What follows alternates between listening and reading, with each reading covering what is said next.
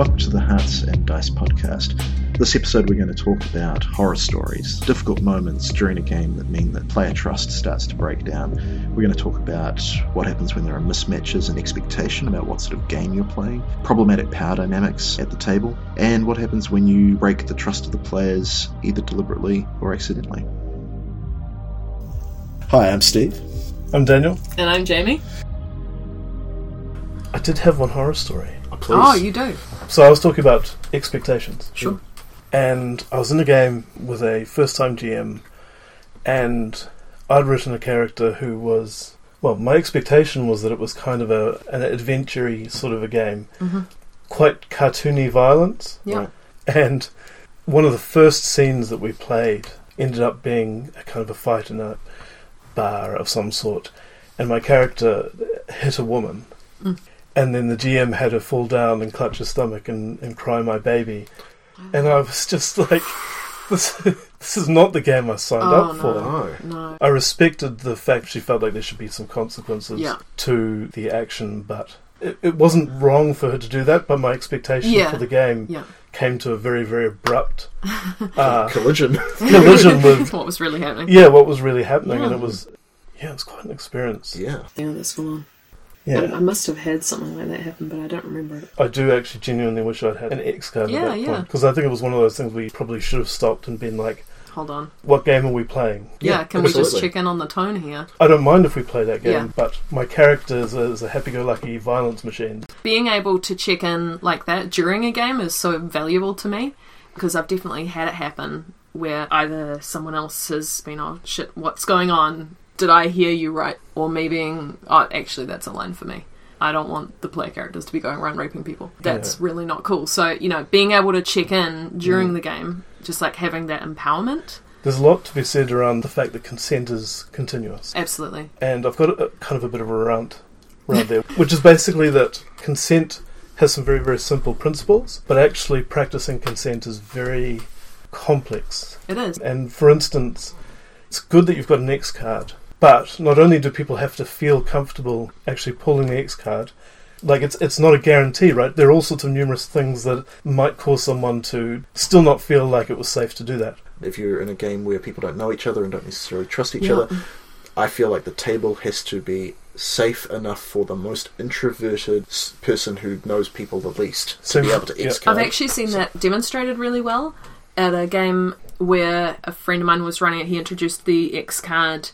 We started playing, and he, as the GM, crossed one of his own lines and put a child in danger, and he was actually really upset with what himself. And so he just went, X card.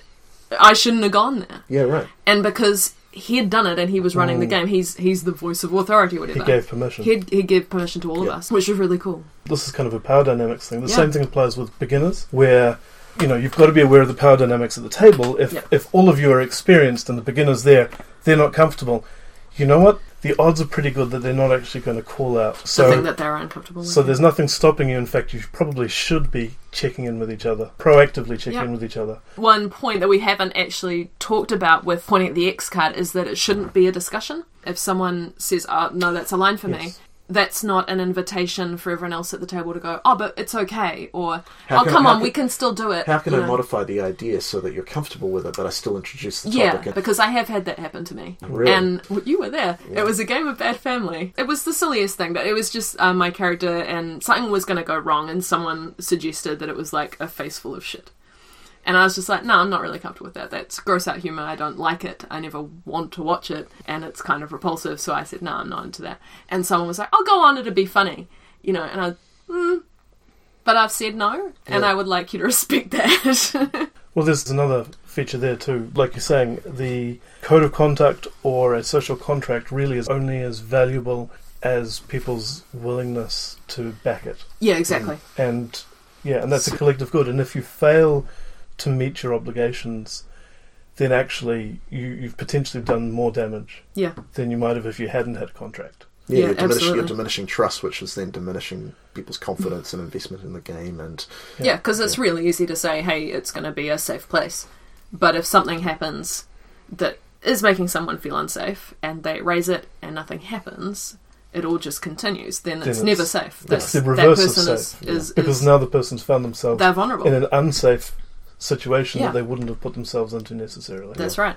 Can we go back to your standard rant number 2? Yeah, so this rant is about the practice of consent Sure. and how it can be really hard, right? If you're deeply engaged in a character in a moment, you may not actually be in the right place to realise that you're crossing a boundary. And so part of the collective agreement is you've got to be looking out for each other. Yeah. People who maybe aren't directly involved in the moment should feel responsibility to check in and make sure that everything's okay. It can be as simple as just, how you doing? I got a controversial question. Yeah. It's the responsibility of everyone at the table, Yes. definitely. But do you think it's more the responsibility of the GM or the facilitator to be paying attention to every player? This comes back to the power dynamics. It does. I think there is an uneven responsibility to the people who have the most power at the table, even if that's not the GM, right? Even if the GM is like, sometimes you do get that when one player dominates The the leader entire table, regardless of what the GM wants. Yeah. It's kind of on them more than it is on everyone else.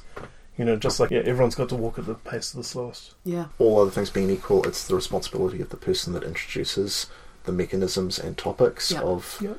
content warnings and how to enforce them. But I have found at the table that a leader in this sort of thing kind of emerges, and it's not necessarily Yeah. facilitator. Yeah, and so- it's not, I mean, you've got to have a certain mindfulness and awareness of the people around you, which the person who introduced the topic or whatever it is might not have. Ideally, if you're empowering people to feel like they are Yeah. safe to enforce it themselves, and that's good. Oh, definitely, definitely. I'm just sort of thinking like what Daniel was saying, if you're that much in the moment, you might be so hyper-focused that you just don't see the reactions of the people Oh, around yeah, you. yeah. It does happen, and Especially in So- lab, I'd say.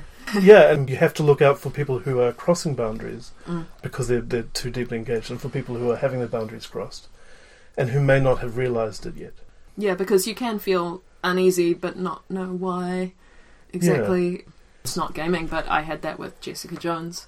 Yes. There was an episode of that where I was just like, wow, this is unpleasant. And it actually was the only time I've been literally triggered by something, and I was Yeah. super upset about it for about 24 hours.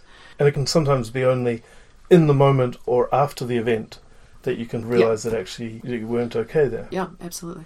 And so I guess it kind of comes down to the purpose of this. And the purpose of this is not so that we don't have scary things. It's that we have enough of a safe environment that we can safely move into those Yeah, scary we can things. explore the scary stuff in a safe way. To me, it's because role-playing is a first draft medium, unlike, say, script writing or plays or whatever, where you get a lot of chances as a creative collective to see how the material is going to be interpreted and to refine it.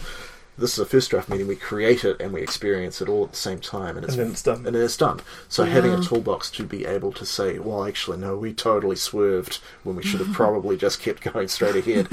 How do we course correct that? Yeah, super useful. And have either of you found a situation where the game has gotten to a point where no one actually feels comfortable continuing, where Yes. you basically call off the game like bad weather? Yep. But I'm also interested in, Jamie, whether you... And you know what immediately jumped to mind was Black Stars Rise.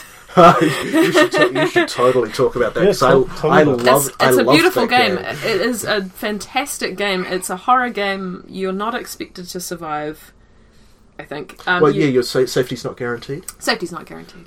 You get a character and you're an archetype, and none of you superpowered. You're none of you particularly powerful at all, in fact. Think of yourselves as modern-day random resident. The at one an we apartment played, building. was an apartment building. I was a detective, but you have to take some defects, I think, so I was a drunk. Classic Maverick Cop kind of thing. And bad shit starts happening. In our case, it was aliens taking over the building. Yeah, that's right. The building was becoming visually corrupted and weird. And the aliens were actively aggressive. If they knew that you knew about them, they would cut you in half, which happened to my character. Well, your first character. My first character. Yeah. Which was sad, because I was very connected to him. Yeah. But over the course of the game, if you take harm... Both halves. Too soon. It was so bleak. None of us we knew it was safety not guaranteed. And we did save most of the characters at the end, but it was after I'd sacrificed myself to save someone else, dear, my first character. Have you completely repressed What happened at Probably. the end of this game? We burned the building down, didn't we? No, we didn't. No. Oh, this is interesting. Wow. What happened? Well, the game instructs the GM to create a mythology through play. So we played for like 3 sessions. A lot of time to develop it. And I knew that they were trying to slowly introduce their dimension into our world, and the core of it was happening in this basement area. And so you all said, well, okay, we need to go down to the basement. And we have these lights, and we're going Now I remember. to burn this thing. And I was thinking to myself, well, according to the rules of the game, I have to make a decision based on what honesty demands about whether this plan would work, and this plan will not work. So, Everyone died. and yeah, everyone Yeah. died, and your torches started failing. You were trapped Yeah. in the black. The aliens closed in. You were all looking at me like I had utterly betrayed Yeah. you, and in a sense, I had. Yeah, But in another but sense, in another not. it totally reminds me of a game, Sunshine Boulevard, where there are 3 players, and 2 players know what the game's really about, and the 3rd player doesn't. Oh, I'm not cool with that. Wow. And the player who doesn't know thinks that it's a rom-com with 7 scenes, which is like the meet cute, the second meeting, and the Yes. first date, the walk home, blah, blah, blah. Yes. The other 2 players know that it's a story about a serial killer who moves from being a stalker to killing Yes. the victim. Yes. No, that's terrible. Now, everybody thinks that it's terrible. Like, even the author thinks it's terrible. As far as I could tell, nobody's ever played it actually Go bringing with 3 people in, and one of them the patsy. that. Yeah. But now I want to play it like that. Well, But now you know about it, No, so I you know can't about be it. the patsy. But on the other hand, yeah, this is a consent thing. You know, It is. I couldn't, in good conscience, put someone in No. in that situation of being the patsy. Well, I- it's the unethical psychology experiment, right? yeah. Yes. So, could you ethically do it if you said, "We're going to play a game, and one of us is not going to know"? Maybe if you wore like a jigsaw mask first and were like, do you want to play a game? And then they'd get like a little hint of what's to come. Yeah, just be like, "Listen, this is an unreliable narrative." I think that the unreliable narrator, that hint doesn't seem to me like it's violating the social contract of the game itself. The game has written up a social contract which Right. is cruel, right? That's It's- right. Yes. But that is what the game's kind of presenting, is these are the things that you would have to agree to, you 2 players have to agree to. I feel like I need to bring up a game called True Love Match at this point that Morgan Davey ran once ever. He pitched it at Capcom. It was lighthearted. You get to experience like what it's like to be on The Bachelor. Oh, And tell me about I this. went in with, I think there was a couple, like a real life dating couple, or a man and woman, and there was another man, another woman, and me. And Morgan was like, well, we need 4 girls and 1 bachelor. Right. And because of the relationships there, I volunteered to be the bachelor. And everyone agreed. So we played this game, and we all went in thinking, yeah, this will be silly and fun. And Morgan never betrayed us. He never lied. Yes. I sort of put that out there. Oh, also, He time out. didn't. Did he know? Because I think this is the first time he's ever run it, right? Oh, no, So- no, he wrote this intentionally. Oh, shit. He did. He's a psychology major. This is also, I think I've read 2 different write-ups. There's at least 3 around. Yeah. Yeah. So what happened over the course of the game, because the way he'd set up the system, I was invested in every single one of those girls winning. And to me, well, winning meant I would choose them at the end. Yes. So I was setting myself up for failure. Yeah. Every single time I went on a fake date. And they were all competing with each other to win me. And they were simultaneously supporting each other and trying to sabotage. And we had these things which were dates. I would take one of them into another room and we'd roll dice, and the dice meant different things. And we all got incredibly emotionally invested very fast. And most of the way through the game, Morgan was like, okay, well, we've got to go down to the final 2. Here are 2 roses, and all the girls are going to face away from you, and you have to choose which to go through. Oh, yeah. And they didn't know. I'm rubbing the bridge of my nose now. And this is like, I'm sitting there, well, I had lots of fun with that one on this made up date where we went and did this, and I had so much, but no. And he'd made me decide very early, privately, that I had this dark secret that could be anything at all. I decided that I was a scientist and I'd done some unethical stuff with animals in a lab, right? Right. Okay. So we got down to the final 2. There was some really dramatic stuff where the 2 that had been eliminated had to talk to me about what they thought I should do. And then they talked to the other girls about what they thought they should do. Oh, you know, I should have said at the rose ceremony, someone actually had to leave the room because she was on the verge of crying Like when I didn't choose a player her. was A player affected in real life. A player was so upset. You know, it was drawn out just like it is on the show. Super dramatic. And he gave me 2 boxes at the end, and one of them had a ring, and he's like, you can take the ring out and give neither of them the offer. And it came down to 2 of them. One of them was a vegan, so I'm like, well, probably shouldn't be her based on my dark secret. Yes. So I gave it to my friend Andy, who's my chosen girl, and he cried. He was so overwhelmed. He was so joyful. He just couldn't. This excitement and this nervousness had built up and built up and built up over the game. All of us were feeling it. And Morgan was just over the moon because he had hoped that it would go like that. But he couldn't control it, But of course. if we put ourselves back in Jamie's head, you've just chosen Andy, and then your face pans across to the other person girl. who didn't change. Anna. And she was devastated. And then she said to Andy, who'd won, you should think twice before you decide to go with someone who's so willing to break hearts. Wow. Which, fair. Yeah. Absolutely And fair. do you think that she was, from 100% to 0%, how in character do you Well, feel that she was? It was definitely driven by real emotions. Yeah. I don't know if I'd want to put a percentage on it. Yeah, sure. Because, I did a big write-up afterwards. She did an amazing write-up Yes. about the emotions that she'd gone through.